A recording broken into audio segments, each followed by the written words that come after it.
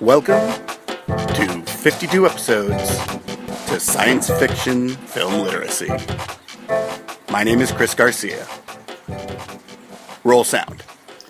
One thing that I wanted to do with this series was establish the importance of the educational film to the history of science fiction film. And it's actually got a huge impact for a bunch of different reasons. One, science is an important part of science fiction. And by having that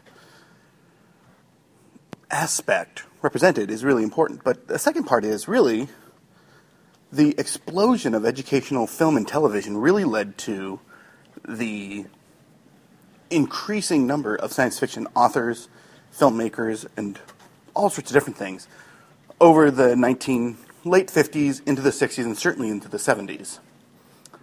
And what's fascinating is probably the best educational films were made by Disney. And they made a bunch for classroom use, of course, but really it was the Tomorrowland series as a part of Disneyland, their ABC program, that really started to change everything. And one of the reasons for that was the Man in Space series. And this was a 3-episode series over a couple of years, mostly, I believe, directed by Ward Kimball, that the first one dealt with going into space, going to the moon, and the last one is what I'm talking about, Mars and Beyond, is easily Disney's best, period.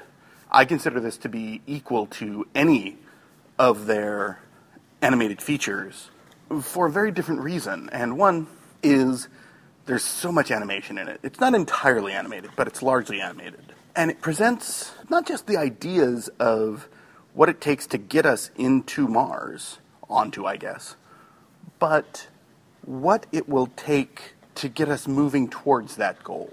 And the animation of potential life that could be found on Mars is great. It's really just fascinating what sort of conjectures they have about creatures with these giant folding and rolling and unrolling wings and weird plants and all these other sort of concepts.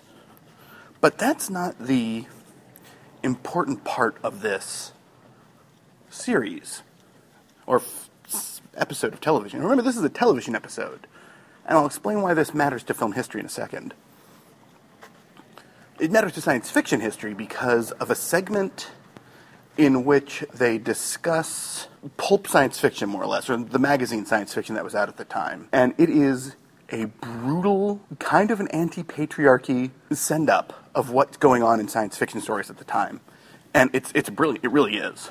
I mean, if they had stamped, "Sorry, Robert Heinlein," it would have really made sense. Basically, the idea is that there's this great thinking scientist who spends his entire time just thinking while his secretary goes out and is kidnapped and taken to Mars, has these adventures and is chased and shot at and eventually overcomes the evil and gets back to her job. And the scientist says, "There's no evidence for there being life on Mars." Then he's obliterated by an alien from Mars. It's brutal as to how perfectly it sends up the science fiction of the 50s.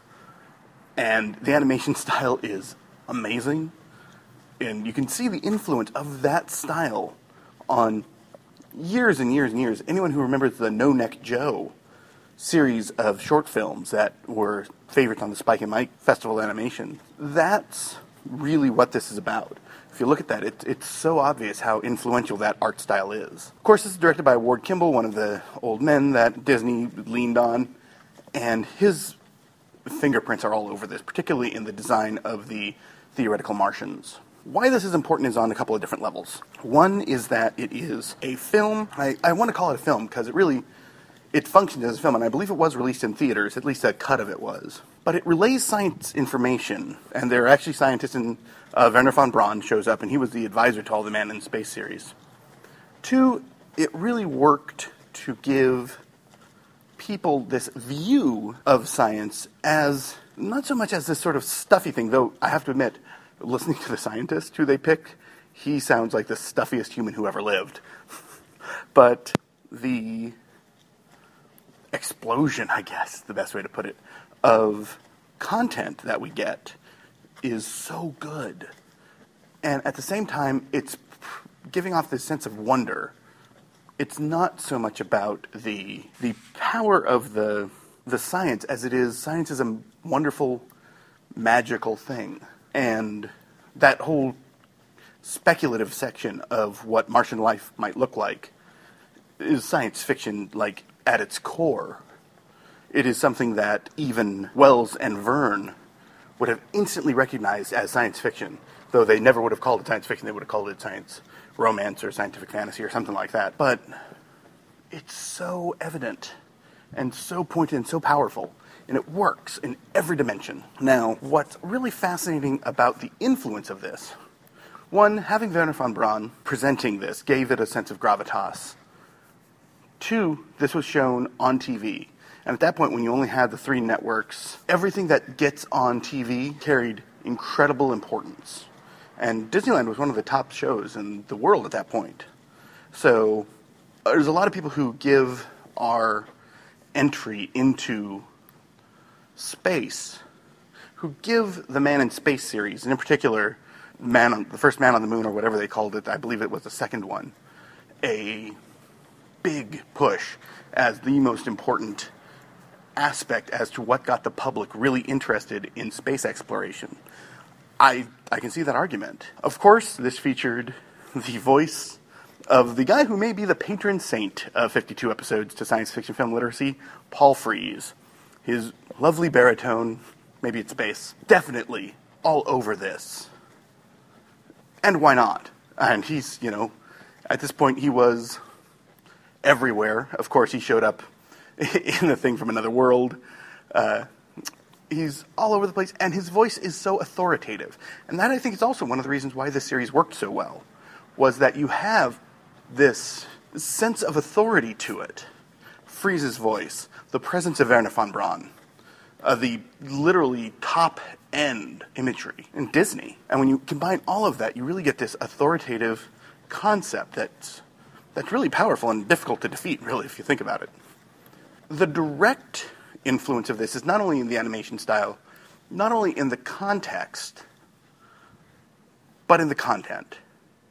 And there was a huge Martian sort of push in the early 60s in particular. And Mars as a sort of target of science fiction dates back to Wells, really. But it sort of took over. And we've seen so many great treatments of Mars. This is sort of a far-out one. At this point, we knew that Mars wasn't quite as robust a planet to hold this sort of life. But we sort of had these questions of we know it's probably not a fertile planet of X, Y, and Z, but we did know that it was likely somewhat Earth-like-ish. We sort of thought that, but we knew that it wasn't quite true. They definitely did sort of push along the boundaries of reality at that point. But what happened is in response to stories like Mars and Beyond, which, a documentary still is a piece of entertainment.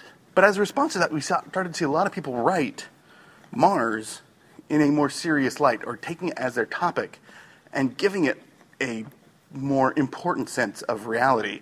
The best example of this happened, I think, in the 90s, was Kim Stanley Robinson's Red, Blue, and Green Mars series. Really, really impressive stuff. And Robinson definitely would have been about the right age to have experienced this in the first run. Disney as a creator, not just Walt Disney, but the whole company, really changed science fiction without going into that realm directly too often. And things like From Mars and Beyond, the entire Man in Space series, Your Friend the Atom, a lot of their short films, they went into that direction, but they weren't really pushing it as their sort of raison d'etre. I love saying that. But they were giving us these small snippets. And the weird thing is, when they went full science fiction, it actually got kind of weak. Well, that's all for today. Tomorrow, Robot Monster.